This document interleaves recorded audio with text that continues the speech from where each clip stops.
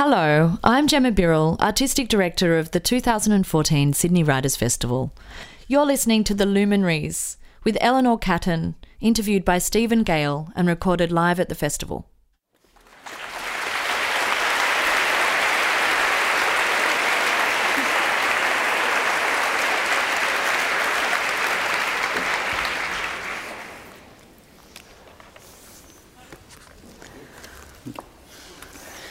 Good evening, ladies and gentlemen. My name is Stephen Gale. I'm very, very pleased to welcome you to Sydney Writers' Festival this evening for what I think promises to be a special event with our guest, Eleanor Catton. Eleanor was born in Canada and raised in New Zealand. She holds an MA from Victoria University, Wellington, and an MFA from the University of Iowa Writers' Workshop. Her first novel, The Rehearsal, was shortlisted for the Guardian First Book Award and won the prestigious Betty Trask Award, among others. It has since been published in 17 territories and in no fewer than 12 languages. She followed this with the publication last year of her second novel, The Luminaries, a marvellous achievement set in the mid-1860s gold rush on the west coast of New Zealand. This won the Governor-General's Award for Fiction in Canada and, of course, was also the 2013 Man Booker Prize winner. Eleanor and I are going to discuss the book. She'll read a little from the book midway through our event. We'll be sure to leave plenty of time for your questions as well. But if you would, I'd ask you to join me again in welcoming Eleanor Catton.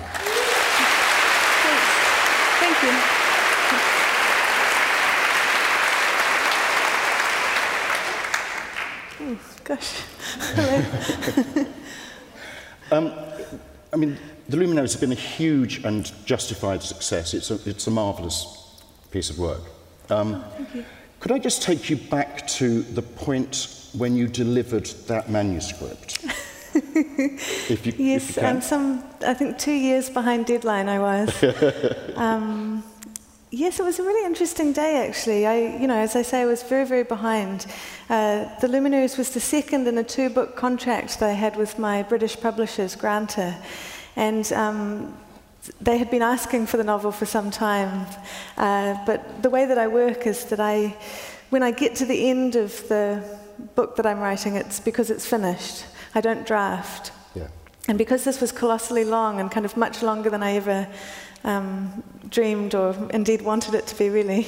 Certainly when I set out, it kind of felt as though this deadline was going further and further away from me as well, and I just kind of couldn't really do anything about it.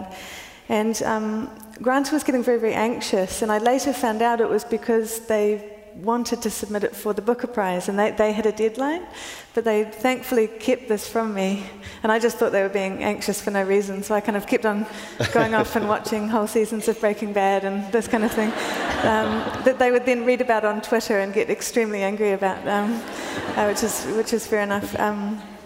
But the interesting thing was about the day that I finished it, was that there were so many elements, there are so many elements in the book, that until the day that the book was done, I was never quite sure what they were going to look like when they were finished. And the most pertinent for me was the overarching structural conceit. Yeah. The book has 12 parts, and each one of the 12 parts is half the length of the one before. So the book forms a kind of a spiral as it goes down, or it kind of wanes. And I had set out this plan for myself, and I knew what it could look like, and I kind of had this shadowy idea about how long that would probably mean the book had to be, which was a very theoretical idea. But I really wasn't sure if it was going to work, and my backup plan, I really didn't want to have to execute. My backup plan was to basically just reshape the book completely if it didn't work. I knew that it was something that had to work absolutely, or it wasn't going to work at all. And anyway, so the day after I handed it off, 2 years late, I finished I remember the scene that I wrote last. It's very close to the end. It wasn't exactly the final scene, but it was about kind of 3 or 4 pages from the end. And I sent it off about 10 o'clock at night and kind of sat down to celebrate and had a glass of wine and went to bed. And when I woke up the next day, I literally felt as though I had shed about 20 kilograms. It was very strange. Like I got up and just floated down the stairs to make breakfast the next morning. And I realized that I'd been, the very strange, I hope this doesn't sound pompous, but the very strange thing that I experienced in the days that followed was that I no longer feared, it was short-lived, but for a time I didn't fear dying. It was quite strange. For about maybe a year before finishing the book, I was having these terrible nightmares about being suddenly hit by a bus, and the experiment of the book would be a failure because it wouldn't have worked. And as soon as it was finished, I just felt this weight lifted off me, and I didn't fear for my own mortality anymore. It was quite odd, but the fears come back, so it was short-lived. And in that year or so since, notwithstanding its great success, but has your view of it changed at all? Yes, it has. I actually had my first experience about a month ago. I was on tour in the UK for the paperback, the very beautiful blue paperback release in the UK. And I was asked to read a passage that I don't usually read at an event much like this. And, as an author, you have your passages that you kind of know quite well. Yeah. And then there's these other kind of more mysterious parts of the book, so some of which you haven't read over since you wrote them, really, or last worked on them.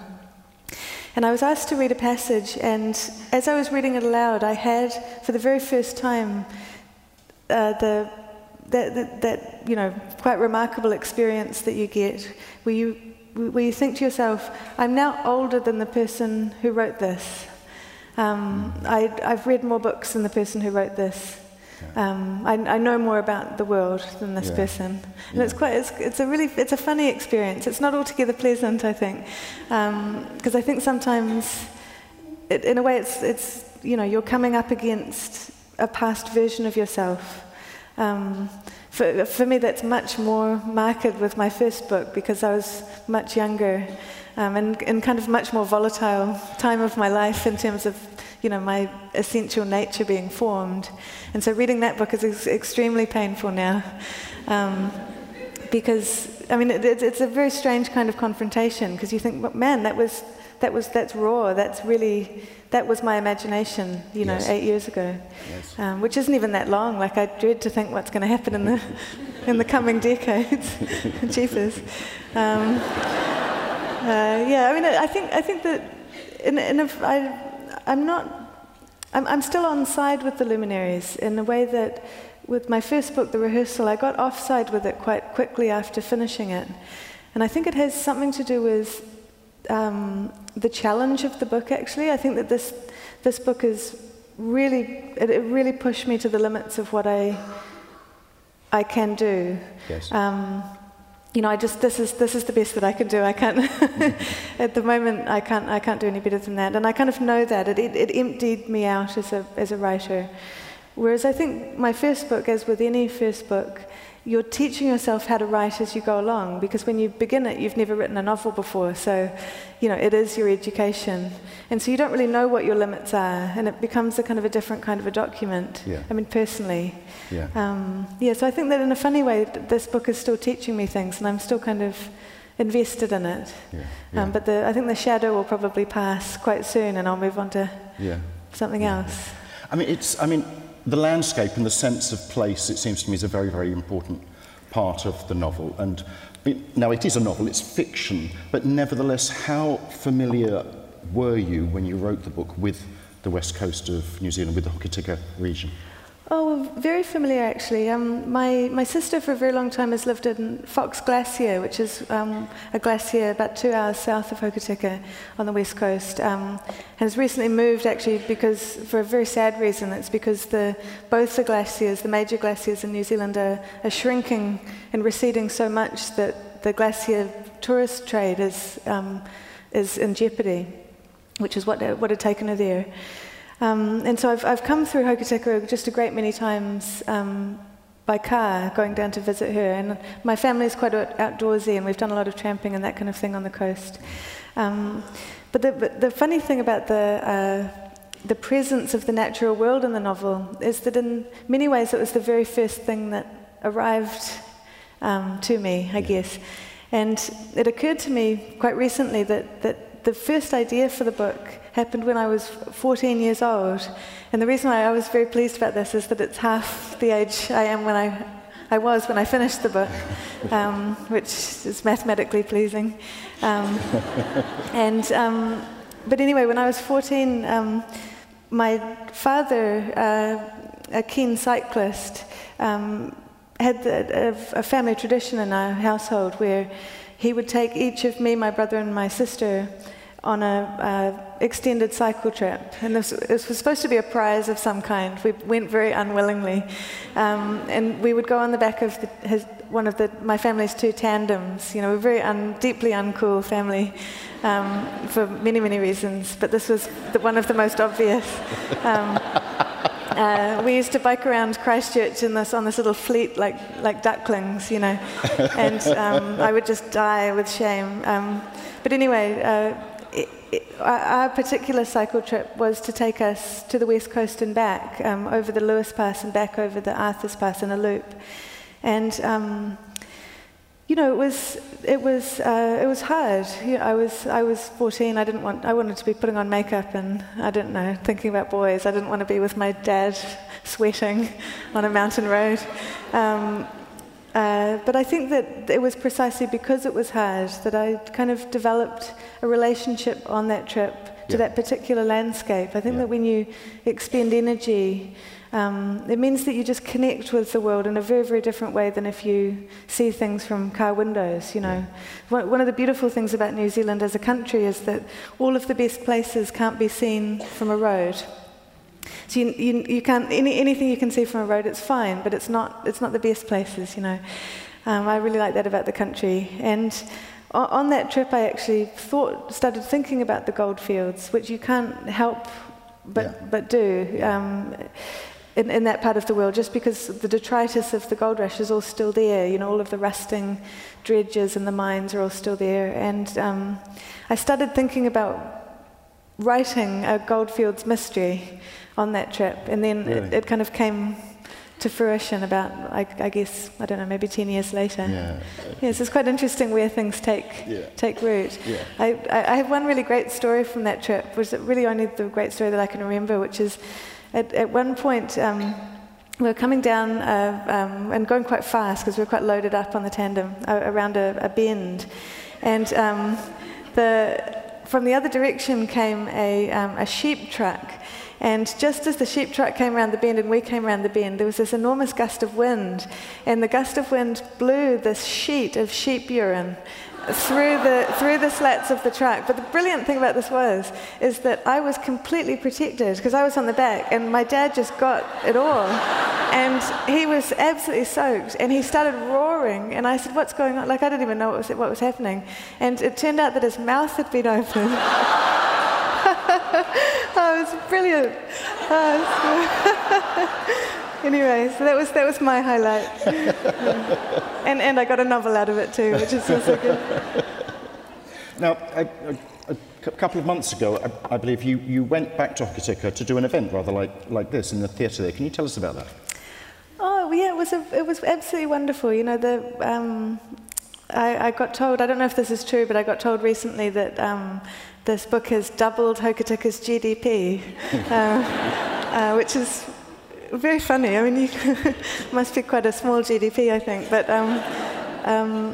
yeah, no, I mean, the town's really just gotten really excited about the book in this really, really wonderful way. People feel a real sense of ownership. They feel as though they've been their experience has been lifted into the realm of I don't know, whatever is the literary establishment deems to be true literature, you know, and I think it's been a real boost for a lot of people. But the truly moving thing about that trip actually was getting welcomed onto the marae by the local iwi. So the West Coast people, Māori tribe, when I wrote the book, it was very important to me to use a name for the Māori character who plays, we'll talk about that, I guess, plays the figure of Aries, the beginning of the zodiac, the first sign. And it was very important to me to give him a name that could plausibly have been, a name in this tribe or in the family that was at the region. And so we were welcomed onto the marae by descendants of this character, which is kind of quite wonderful, like being welcomed on by these little kids, like gorgeous little kids in school uniforms who were the great grandchildren of somebody who never existed, This is really, really nice. But it was incredible to me because I had, I ran a lot of risks in a way, writing about experiences that I don't. Yeah. I mean, I don't know about, obviously, any of the experiences in the book because I have never lived in the 19th century, but particularly the Māori character, Tofare, and also the two Chinese characters. I was very anxious not to... there are so many traps that one can fall into, and presuming to know an experience that's so outside, really, what a person ought to presume to know, And so it was really nice to kind of have that positive affirmation that actually they felt that I had conferred honour on the family name, and they were pleased about that. It's got a great sort of cosmopolitan cast of characters, the novel. I mean, again, notwithstanding that it's fiction, how representative is that of that gold rush period?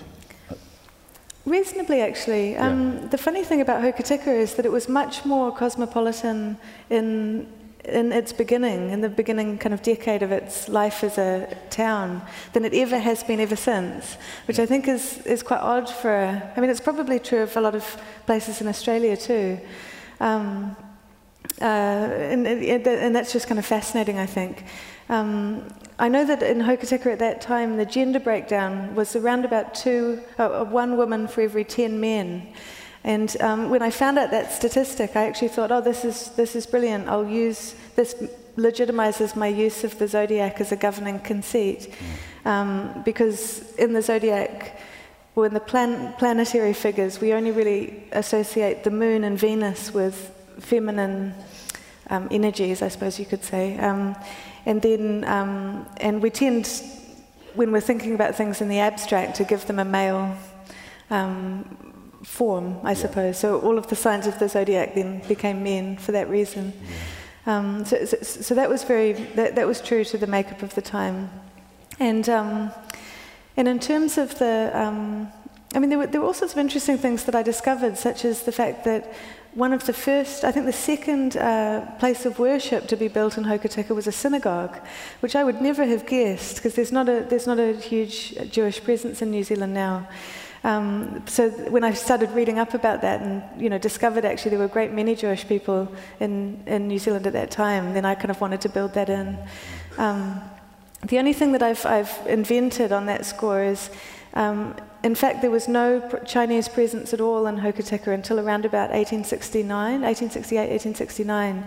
But for plot reasons, I really wanted the Chinese characters, because opium's such a great tool for a mystery novelist, because when people are under the influence of, a drug, then they're not themselves, which is brilliant. And it also explains disappearances, which is everything in a mystery. I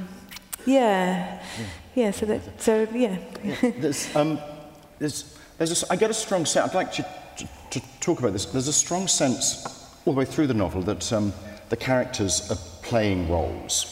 The men in particular, I think, but. And that's set up right at the beginning in the first scene, I think, where Moody arrives in the hotel inn, goes into the bar, and there are the men there, and it all just sort of freezes, and they're pretending to be playing billiards and so on, but actually they're listening to him and so on and so forth. Could you talk a little about assembling those characters? Yeah, sure. Well, to go back to the zodiac, in laying down the architecture, I suppose, or the choreography of first architecture, then choreography of the plot, I used the archetypes of the classical zodiac, which is composed of really 20 parts. The 12 signs of the zodiac, the 7 planets, and we have to say planets because it includes the sun and the moon, which obviously aren't planets. And then lastly, whatever the point on Earth is that you're looking at the sky from, because that's where everything's calibrated from. And I was, really early days when I was kind of just reading up about various things and following my nose here and there and seeing what interested me. I came upon a collected works of Jung and started reading it and just went kind of became madly in love with him, as sometimes happens, and really, really liked his ideas, and particularly his writing on archetypes was very, very interesting to me. Yes. And he kind of led me, in a way, into astrology because he was a keen astrologer himself and spoke about the zodiac as being, in effect, a 12-part story, a mythic story, a voyage out and then a return, with a kind of a line of symmetry in the middle, which I'd never thought about before. And so when I was thinking about how to do this, I thought, my first thought was, wouldn't it be cool would it be cool, first of all, to have essentially the plot of Agatha Christie's Murder on the Orient Express, but in reverse. So I won't spoil that for you if you haven't read it. It's really good. But essentially what I wanted in my book was 12 people who would be associated with a crime, but in ways that would reflect the archetype which they represented. Yes. And so that was kind of the first idea, and I didn't really have any idea of how the planets would play into that, and then they kind of came later. But I first of all just started looking at the zodiac and thought, how could I turn these archetypes into real people? And so, various things came quite easily. For example, Gemini is associated with the third house of the zodiac, it's called the House of Brothers and Communication. And so I made my Gemini character the editor of the local newspaper because that would kind of make sense of that, and so on and so forth all the way around. I mean, the book begins in Sagittarius, and my Sagittarian character is a shipping agent for the reason that Sagittarius is associated with the house of journeys and kind of voyages. And also actually because Jung associated Sagittarius with the collective unconscious, so I kind of wanted to have that homage to him by beginning there, or beginning and ending there. And I think it was a fun way to work. And I don't know if I would ever do it again unless the archetypes were right, if that makes sense. I do think that there's a huge, huge difference between an archetype and a stereotype, in that an archetype is extremely shadowy. They don't have physical form at all. They have kind of infinite forms, whereas a stereotype has one form. And it's very different. So I've been asked, along the road, was it a difficult thing to do? Was it a confining thing to do? And I've always said no, because I think it was almost the opposite. It was like you building backwards from the idea rather than forwards out of a fixed shape, if that makes sense. So I would come up against questions along the way, like how am I going to get, how am I going to bring out the Mars aspects of this particular scene in a way that doesn't corrupt my Sagittarian archetype?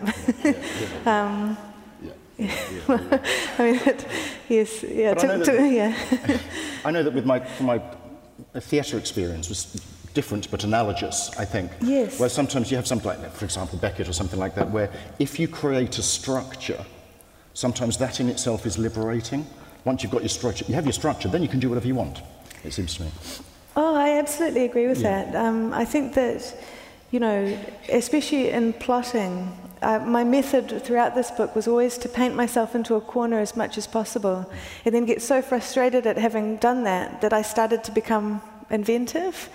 I think it's always true that we have the best ideas and we come to the most creative solutions when we're the most in a jam. Yes. And I think that as a writer, you can kind of create those conditions for yourself. Yeah. For a long time, I have a good friend who called this book my inconvenient novel, because she kept on talking about, all the ways in which I was making it inconvenient for myself. And so we laughed about it, but the more I thought about it, the more I think, I think that's the job of the writer, especially in a plotted book, a book that foregrounds plot. That by making things inconvenient for yourself, you're kind of saying to the reader, don't worry, I've got this. Yes. I'm going to make things inconvenient for me, so it's convenient and fun and pleasurable for you. It's kind of, it's a trade-off. Yeah. Would this be a good point to read? Oh, sure, yeah.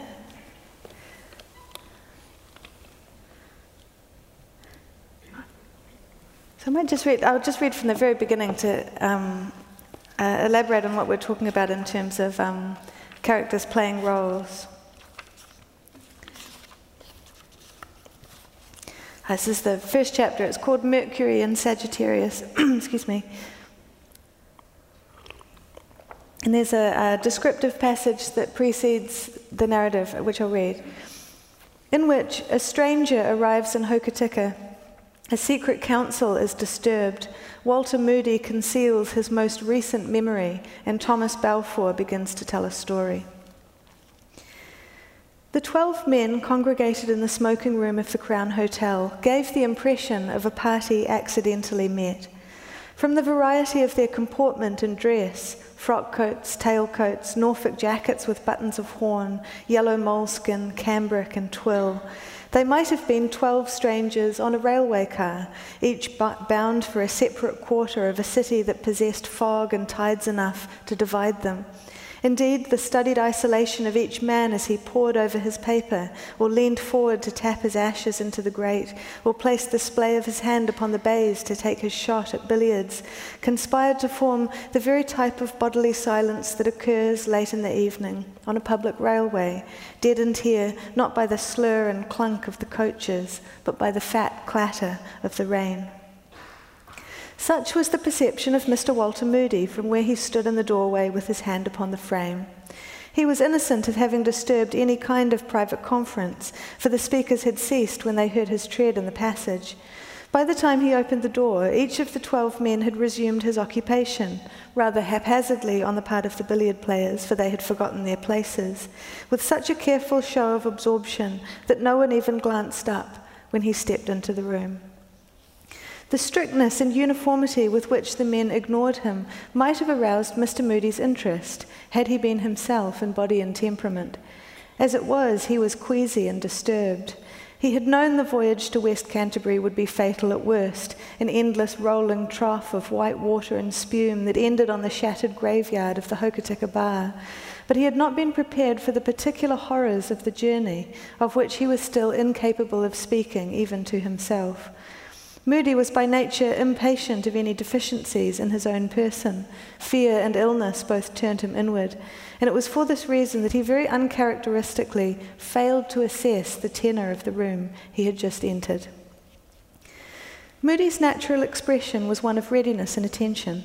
His grey eyes were large and unblinking, and his supple, boyish mouth was usually poised in an expression of polite concern.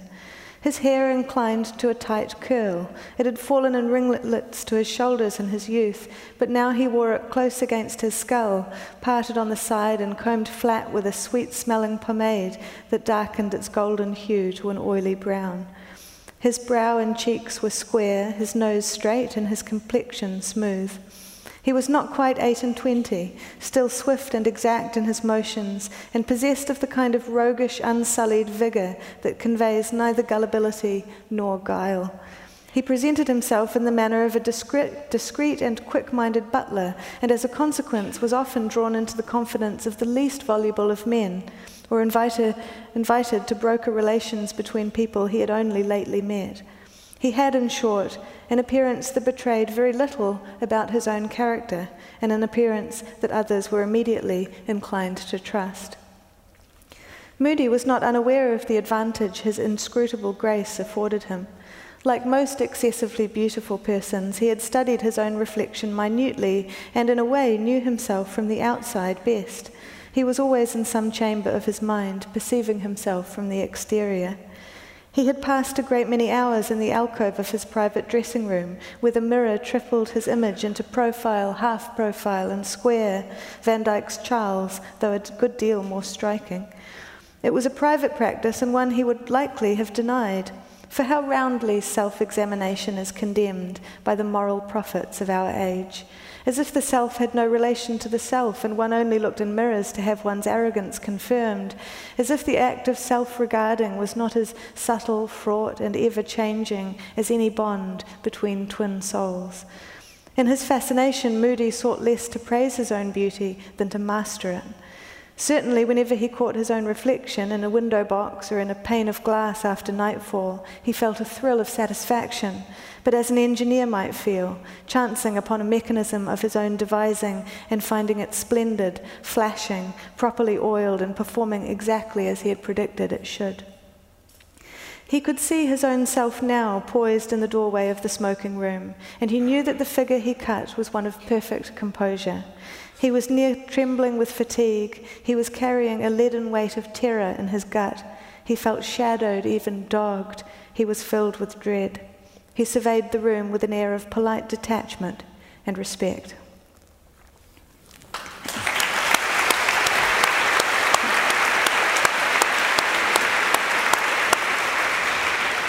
Thank you, Ellie. That's lovely. Thank you. We mentioned just before that the men are, in particular, playing roles. It seems quite consciously at times, and just set up right at the beginning there. And I was struck by what I see as a similarity, but please tell me if I'm wrong, with your first novel, The Rehearsal. The title itself tells us something, although in that novel it's more, which is mainly about women set in a school, but it's mainly about young women. It's the women who are playing the roles, it seemed to me. And is this sense of performance and artifice something that's of interest to you generally? Oh, very much so. I mean, it's one of the things that actually really attracted me to the Zodiac as a system, and kind of inspired me to learn more about the Zodiac. Yeah. Is this idea of just total relationality that exists in the Zodiac, which when I started learning about it, it made just incredible emotional sense to me, this idea that we change incredibly depending on our surroundings. You know, there are people in our lives that bring out the best in us, and people that bring out, the worst in us potentially. Yeah. And I do feel that most of us live, I would say actually probably that all of us live our lives on a much narrower compass than actually what we're capable of, both for good and for evil, Yeah. I think that I don't think that there are certain types of people in the world that would have that would do certain types of things, and then others who would not do that. I think that if the circumstances were right, we could all do pretty terrible things and pretty inspiring and wonderful things. Yes. There's a bit of a tangent, but it's one of the things I believe about teaching, actually, that I don't think that creativity is the province of kind of a chosen few. Yes. I think that that everybody is as creative as they have learned to be, and some people have more work to do in getting back to that state of not being afraid, you know. But now with my tangent, I've forgotten the question, which is why I shouldn't go off on tangents. You asked me about the rehearsal, weren't you? Yeah. But also, I'll pick up on what you're saying, because I know you teach creative writing in Auckland, and I know from a previous conversation we've had that you use improvisation exercises, theatre-based exercises in your classes, and more recently have been working on Shakespeare. So I'm interested in how that's come about and the interest that has for you. Well, I think that they're very similar. You know, I think that any kind of creativity is at a very kind of basic atomic level exactly the same, no matter what form you're working in, really. Yeah. I think that as a teacher, the hardest thing is to try and get people into a state where they truly believe that there is no right answer. I think that people, we're all conditioned to believe that. You know, there's so many ways in which we're told that, you know, basically from the first moment that we can listen. And I think that in in terms of, with respect to creativity, it's just completely wrong. That actually, the sooner you can abandon that idea, the more things open up to you. Yeah. I think that theatre, I mean, somebody said to me quite hilariously a while ago that all writers were failed actors because they were just actors who are control freaks, which I thought was very funny. And I think there's a lot of truth in it, actually, because, you know, again, at this kind of atomic level, especially with writing fiction, it requires you to inhabit somebody else's skin, but not in a way that you are fooling anybody, that actually you truly know what it's like to walk around in their skin, but in a way that kind of still preserves a little bit of you in it, you know. One of the kind of lessons, I guess, that's stuck with me from my very early training and short-lived training in drama was that an early drama teacher told us that every time we went and saw anything on stage, we should always divide our response to it into 3 very discrete areas. And they were to think about the play, to think about the performance, and to think about the production. Because any one of these things can fail, and one failing can make you think that actually it's the failure of the other. You know, you can have a very good script but poor actors, or a very good play but a poor production, and you know, all combinations of that you can imagine.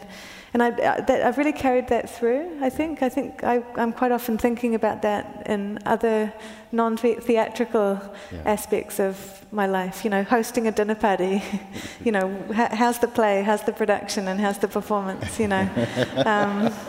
I think it's that kind of layered, interrelational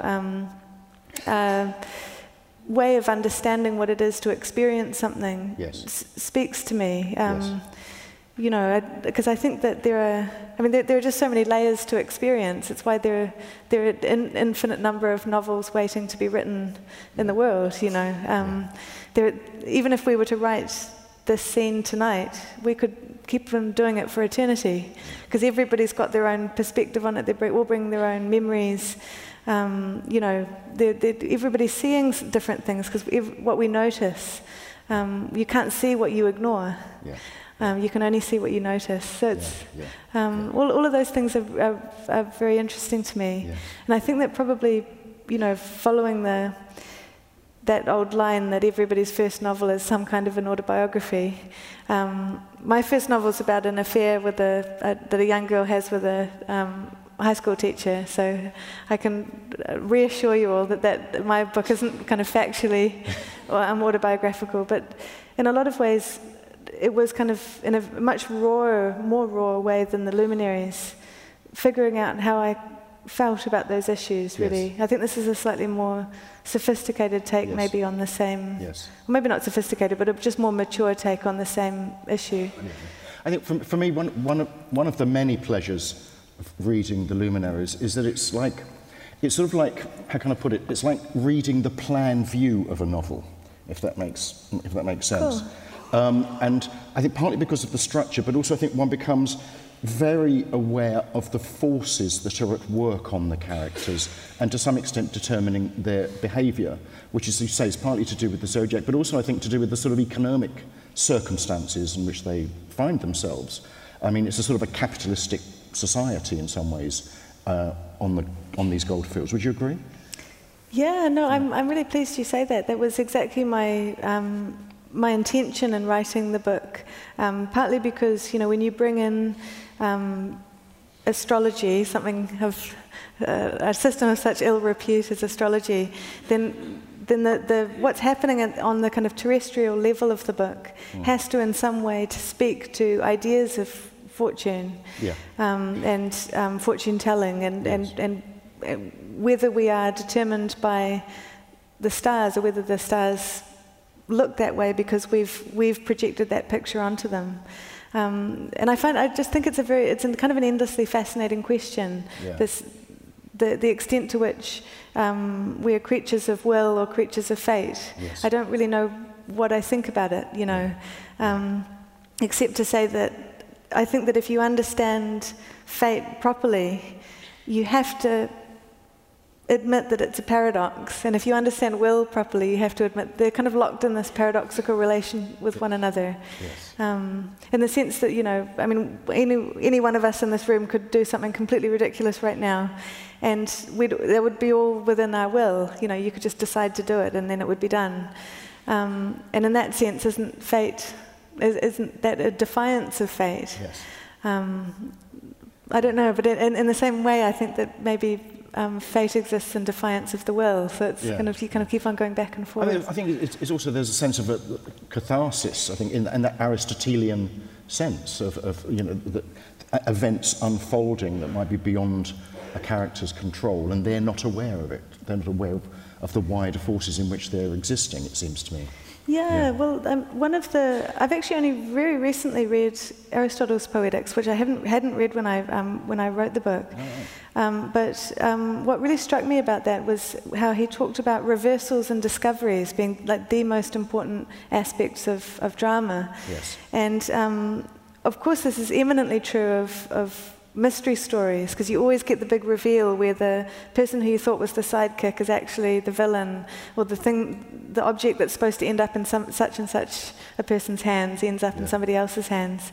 And so I think that probably, when you do start thinking about archetypes, a whole lot more comes into the book than maybe you're aware of, because that's what an archetype is. It's such a infinitely wide vessel that really you can make connections. I had somebody say to me the other day something that astonished me.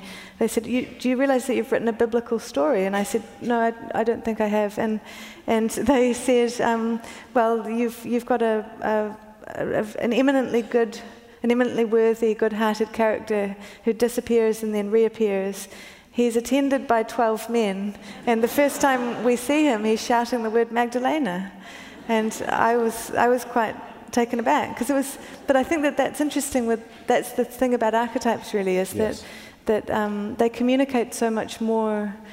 I mean, it's a Jungian idea that actually we have. In so many ways, we've inherited all of these very kind of primal or fundamental shapes of storytelling, and we can just see the connections everywhere. I always do a thing with my students at the beginning of any class when I'm teaching fiction writing, where I'll set them an exercise and then bet them however much money I've got in my pocket that I'll be able to tell them what kind of story they're about to write. Because once you boil it down to a most fundamental level, everybody always writes the same story. Because every story in the world is about a journey into the unknown. Because nobody would ever write a story where nobody would ever write a story where the character only does things that they've done every day of their lives. Because it wouldn't be a story; it would be boring. I just wanted one more thing, if I may, and then maybe we'll open up to questions from the audience. I mean, I think I've rarely encountered a novel where the plot, the structure, and the language are as one. It seems to me. So often one reads a novel which is about something, but the form doesn't match it seems to me, the subject. And this, I think, is a fantastic achievement of yours, that you've meshed these together so well. So could we just finish by talking a little about the language, which is a sort of a 19th century for a modern reader, I think. So could you just talk a little about that? Yes, I think that it probably the book starts off much more 19th century than it finishes. And I think that partly that owes to the fact that I just got excited and then kind of ran off, and it sounds more like me at the end.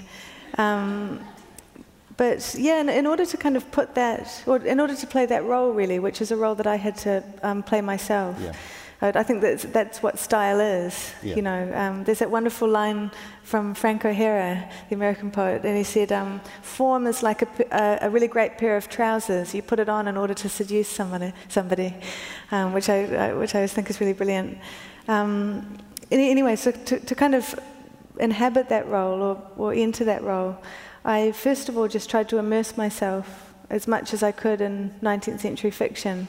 And I took as many notes as I could and typed out, first of all bracketed all the notes in the novels that every time I came upon a sentence that I liked the look of, I would bracket it out and keep reading, and then I would go back to the beginning of the novel and hold it open and just type out everything that I'd bracketed, and I'd print all of that out, and then I would go back to that folder and highlight it a couple of days later, and then keep on rereading it as much as possible, which sounds really laborious, but I think and it was in a way, but I think it's a kind of letting things pass through you is a really good way of letting it become you, really. It kind of becomes the furniture of your heart. And so, I did a lot of writing of other people's words before I even began. But it took me, like that passage that I read out just now, took me the longest of any part of the book by a country mile. That first sentence took me 6 months to write, and then in total I was probably reading the equivalent of around about 9 months' work, which luckily sped up. That would have I would be very old otherwise by the time this book was done. But I think that you're kind of waiting for that click. You're waiting for the cogs to come together and for a voice that feels sufficiently yours, yes. But also a voice that is drawing all of the things that you admire and want to pay homage to. Yes. So and it was great fun. And I think that another thing actually about writing in a voice or a style, the two words are really interchangeable in many ways, of another century, is that I think it's very important to remember that there's so many cultural ideas and prejudices and assumptions that we have that are completely codified in the way that we use language and the terms that we will use and not use. And so I think that you have to remember when you're reading the literature of another century to, first of all, I think immersion's a really good thing, but also to pay attention to what attitudes are kind of lying behind the not only the vocabulary but also the syntactical constructions. One of my favorite things about the 19th century as a kind of an era of literature is how endlessly hypothetical the conversation is, the dialogue is. You'll so often have two people sitting in a Jane Austen novel, and one of them says, I think that virtue is like this. What do you think? And then the attention of the room will go to then they'll be put on the spot and they have to exercise their wit, and then they kind of come back and everything's kind of hypothetical in this very. It's a game. It's a game of wits, and I love that. And I have it with certain people in my life. But I think that in general, our conversations don't tend to be like that because we're kind of more visual now. We don't. We go to other places to be entertained, I suppose. And so part of being able to write scenes where, characters like Lydia Wells in the novel, who is a real master at kind of verbal swordplay, I had to partly think about what kind of issues were really being talked about and what things were not being said and what assumptions were lying underneath these various uses of language that were unfamiliar to me. Yeah. Yes. Will you take some questions? Oh, yeah? Absolutely, yeah. Very happy to take questions. You may have noticed when you came in, we have 3 pairs of radio mics, 2 at the top, 2 in the middle, and as you can see, 2 just coming in the stalls level. It's most helpful if you can make your way to the mics to ask the question. We'll attempt to sort of zip round as quickly as we can. What I would ask, if I may, is to try to keep your questions fairly short, rather than going on with something too lengthy. And secondly, at the risk of stating the obvious, if your question could be a question, that would be appreciated. Please. Can you tell us what authors you like to read? Oh, sure. Yeah, well, in preparation for writing the Luminaries, I could just rattle off authors from the 19th century. When I was researching this book, I was kind of dividing my reading life between 19th century fiction and also crime fiction of the 20th century, and in my mind kind of trying to bring them together. So I've always said that I feel that the Luminaries now, this wasn't really intentional, but the Luminaries is a kind of a cross between Murder on the Orient Express, which I mentioned, and the Brothers Karamazov. If they were could meet, I think that this might be what came out. So Dostoevsky definitely, and Tolstoy, and Henry James I love, George Eliot, and Wilkie Collins for sure, and a wee bit of Dickens, but I haven't actually read that much Dickens, that many novels of Dickens. So those would be kind of my big, and Melville and Moby Dick was very, very important to me. So those would be my kind of big 19th century influences. And in the 20th century, I think my favorite crime novelist is James M. Cain, who wrote The Postman Always Rings Twice and Double Indemnity, who are both really marvelous books, and Mildred Pierce, which is really wonderful too. And Raymond Chandler, I quite like, but I think he's not as good as James M. Cain. And Graham Greene I love. So it's kind of a lot of, and Patricia Highsmith, I guess, and Agatha Christie. So so those are kind of the two tributary streams, I guess, that flowed into the book. And apart from that, I think my reading life is probably quite eclectic. I generally find that a book, for me, is always born out of reading non-fiction. It's hardly ever born out of reading fiction. Because I'll read a book and think, how could I translate my excitement for this idea into something fictional? But I think that's probably because I'm a Libra. Please. I hope this is not a superficial question, but would you like to comment on Sydney as a halfway house of wickedness and New Zealand as a site of consequences, sometimes redemptive and sometimes fatal? That's a beautifully worded question. Do you mean in the context of the novel? I do. Okay, wonderful. Yes, I thought that I was worried that I was going to be that you were quoting some kind of new slogan for the city that I hadn't heard about. In Anna Wetherill and Emery Staines, who are the two characters in the book who are the Luminaries, who play the Luminaries, the sun and the moon, and who in many ways are the most important figures of the book, are both born in Sydney.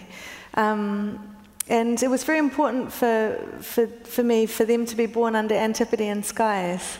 One of the early conceptions of the novel that I had, which was a very, very bad idea, and thankfully I moved away from it, was this idea that the Earth, possibly like the human brain, could have hemispheres, and that the southern hemisphere could be quite a different kind of place than the northern hemisphere, and our skies could be quite different. And I was kind of thought about making a novel with hemispheres. It was a terrible idea, but the kind of Antipodean element came out of that, and so Because you had Hong Kong as well, so you have got the Antipodes. Yes. Right. Yeah. And it was also very important to me actually to write an Antipodean version of a Victorian novel, because one of the things about the Victorian novel is that there are a great many assumptions it makes about its readership, which of course was relatively narrow compared to a contemporary readership.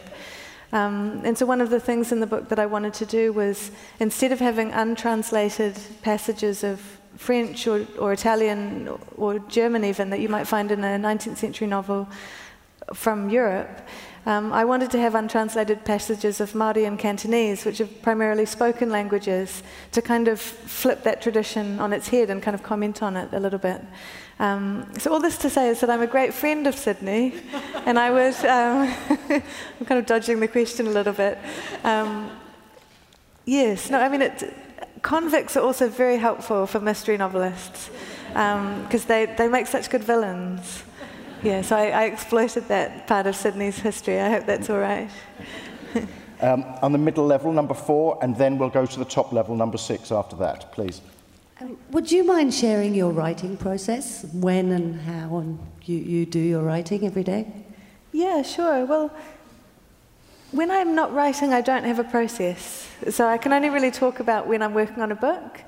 or when I'm working on something shorter, I guess, which is really quite unglamorous. It just involves me getting up and setting a target and just going, you know.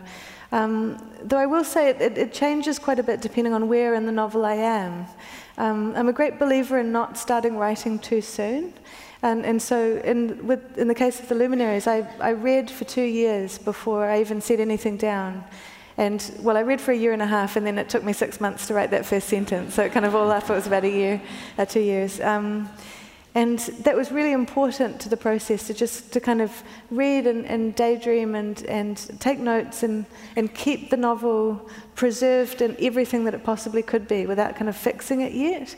It's one thing that I see quite often in my students is that I feel they start writing before they even know what they want to say. Which to me is too early. Like if you've got writer's block, writer's block isn't a thing, I don't think. It just means that you're doing the wrong thing. You should be in the reading phase. You know, you should be gathering. You shouldn't be trying to put anything out into the world. So reading comes first, and then once the novel's got a bit of momentum, I get up in the morning. I try and write as much as I can, and I found. Well, really, on this book particularly, that I can't shorten my writing day, but that what it involves is from around about 10 a.m. till about maybe 5:30, a lot of scowling, and a lot of sighing, and a lot of cut and paste, and kind of going back and reading over what I've done before, and then getting fed up with myself and going online and getting annoyed that I'm online and, you know, coming back again. And I've tried as much as I can to shorten this scowling period, but I just can't. I need all of that. I need that frustration to build for then the really productive hour to happen at the end of the day, which it usually does in that last hour. And so I kind of wish that I could harness that a little bit better. But the other thing is that during the day I'll read aloud my work to myself. So often that usually by the end of the day I'll have whatever I've done memorized, or just about, you know. And then in the evening, after dinner, in the case of this book, I read aloud everything I'd written that day, if it was worth it, you know, if I'd written enough, to my partner. And he would listen as we were making dinner, and then offer comments, which was a perilous enterprise because it meant that I was very likely to get extremely mad. And then sometimes we'd have an argument, and you know, he's a very long-suffering person. And the worst thing about it is that he's a poet, so when he reads his stuff to me, it's over in like 2 minutes. Anyway, and I think that, anyway, the last thing I'll say is I think that's very, very important to me, that part of the process. First of all, reading aloud to yourself. I think that you catch so many things that you know, words that you've used 3 times on a page, things that sounded all right when you wrote them, but really dumb when you say them out loud.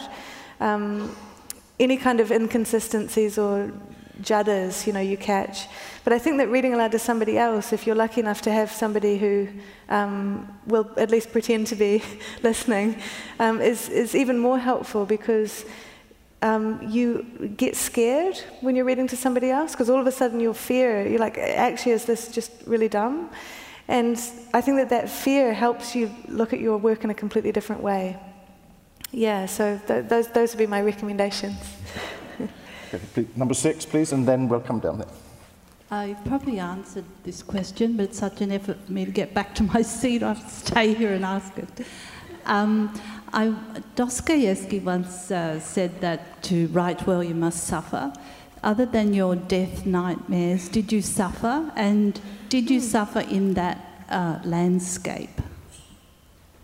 Oh, that's an interesting question. No to the last part. I actually didn't really spend very much time in Hokitika. I mean, I've done a lot of tramping in New Zealand, so I know what it's like to be out in the rain and that kind of thing. But that's interesting. I think that it is a kind of suffering to have an artistic ambition, actually, because until you do it, it's not done. Like it's a failure until it's not a failure anymore. And so my experience of writing this book was of just pure terror for 5 years, followed by exhilaration, a short period of exhilaration. And so that it's a kind of suffering. Like, I think that I wouldn't want to glamorize it by comparing it to real human suffering. But I think that it's scary. But the other thing I'll say about Dostoevsky is that he was a Scorpio, and it's a classic Scorpio comment, so... Please. A lot of people talk about and experience the frustration young writers and artists feel when confronted with really good work and having personal, really good taste, and then you write something or you create something and it just really falls short. And I know that obviously you have to fight through that, but did you experience that discovery of, oh, I'm not actually as good as I want to be or are reading or experiencing? How did you fight through that? Well, I definitely always have that experience. I think that if anybody didn't have that experience, I would question their artistry, I think. This book was frightful for so long. And I think that's the process. Your book is always bad before it's good. Your ideas are always bad before they're good. And I think that one of the scary things about being a novelist in particular is that you never see behind the scenes of any other novel. So you're not with, I don't know, whoever, you're not with Henry James when he first writes this really stupid, dumb sentence. And then kind of says, what am I thinking, like, Henry? Get on message, You don't see all of that, and you don't see all of the scenes that are on the cutting room floor or anything. So you're kind of confronted with all these works that to you seem perfect or dazzling or at least complete. And then you look at your work, and there's as you say, there's such an enormous gulf. I think that it's hard to know how to deal with that, except to say that I think that good things come out of worship. There's a quote of David Foster Wallace's that somebody told me once that I really liked, where he said, you should write from the part of yourself that loves rather than the part of yourself that wants to be loved. And I think that if you remember that, if you remember that you're in it in order to worship the form, and you're in it in order to, because you love to read, then your work will inevitably, at some stage, become not bad anymore. But you can't avoid the badness. I think that actually this is one of the reasons why being in a creative writing program is a really good idea, so long as it's a good program or the right program for you, is that it simply means that other people are going through the same things that you are. We were mentioning backstage a very, very good friend of mine who's also a novelist, who I went through the University of Iowa with, a Iowa Writers' Workshop, named Justin Torres. He's got a novel out that you may know called We're the Animals. It came out a couple of years ago. And there's this one episode that I had with Justin that for me perfectly encapsulates the value of having people in your life who are willing to talk with you and who are going through the same things that you are. We were at a bar one night. Do I have time to tell this anecdote? Yeah. We were at a bar one night, and he came along, and he'd done the Myers-Briggs test online, and I was there with a friend of mine, and he said, I've done this Myers-Briggs test, and we said, oh, cool, like, what questions were on it? And he said, well, one of the questions was, which do you value higher, mercy or justice? And I said, but isn't that a really stupid question, though, because everybody in the world would say, and then I said justice, and my friend said mercy at the exact same time. And I looked at her and I said, you spineless fool, what are you talking about? And she looked at me and she said, you stone-hearted monster, what are you talking about?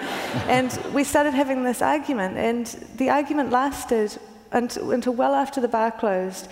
All three of us cried at some point in this argument. It was extremely intense, and we ended up in the gutter outside the bar, like kind of tear-stained and staggering around. And we'd finally gotten to this point. There is a point to this story, I promise. We'd finally gotten to the point where we realized that my conception of justice was a justice that was inherently merciful. And their conception of mercy was of a mercy that was only ever administered when it was just. And we needed that time. We couldn't have done that. We couldn't have got there alone. If I'd done the Myers-Briggs test alone in my room, I would have just said, "Oh, what do I think?" And then I would have just clicked it and gone on. But I think that, you know, to get yourself as an aspiring artist into an environment where people will let you keep talking until you understand whatever it is, or they will keep challenging you, and they will keep. They'll never go home. You know, even when the bar closes, they won't go home. I think that that's really important, and for me, that really helped me get through those dark days. Now, ladies and gentlemen, there are copies of the Luminaries available for purchase in the foyer of the hall. Just to say that, unfortunately, Ellie has quite an urgent appointment to go to, so can only sign for about 30 minutes. So what we would ask is that she would just sign her name, if that's okay, but not individually dedicate. I can do it really fast. I miss out some of the vowels. So but doesn't really have time, unfortunately, to individually dedicate the books or indeed have photographs taken or anything like that. In order to expedite this, she has already pre-signed a lot of books which are available for purchase. So we will get through as many of you as we can. But do please join me in thanking Eleanor Catton. Thank you, Stephen. Thank you.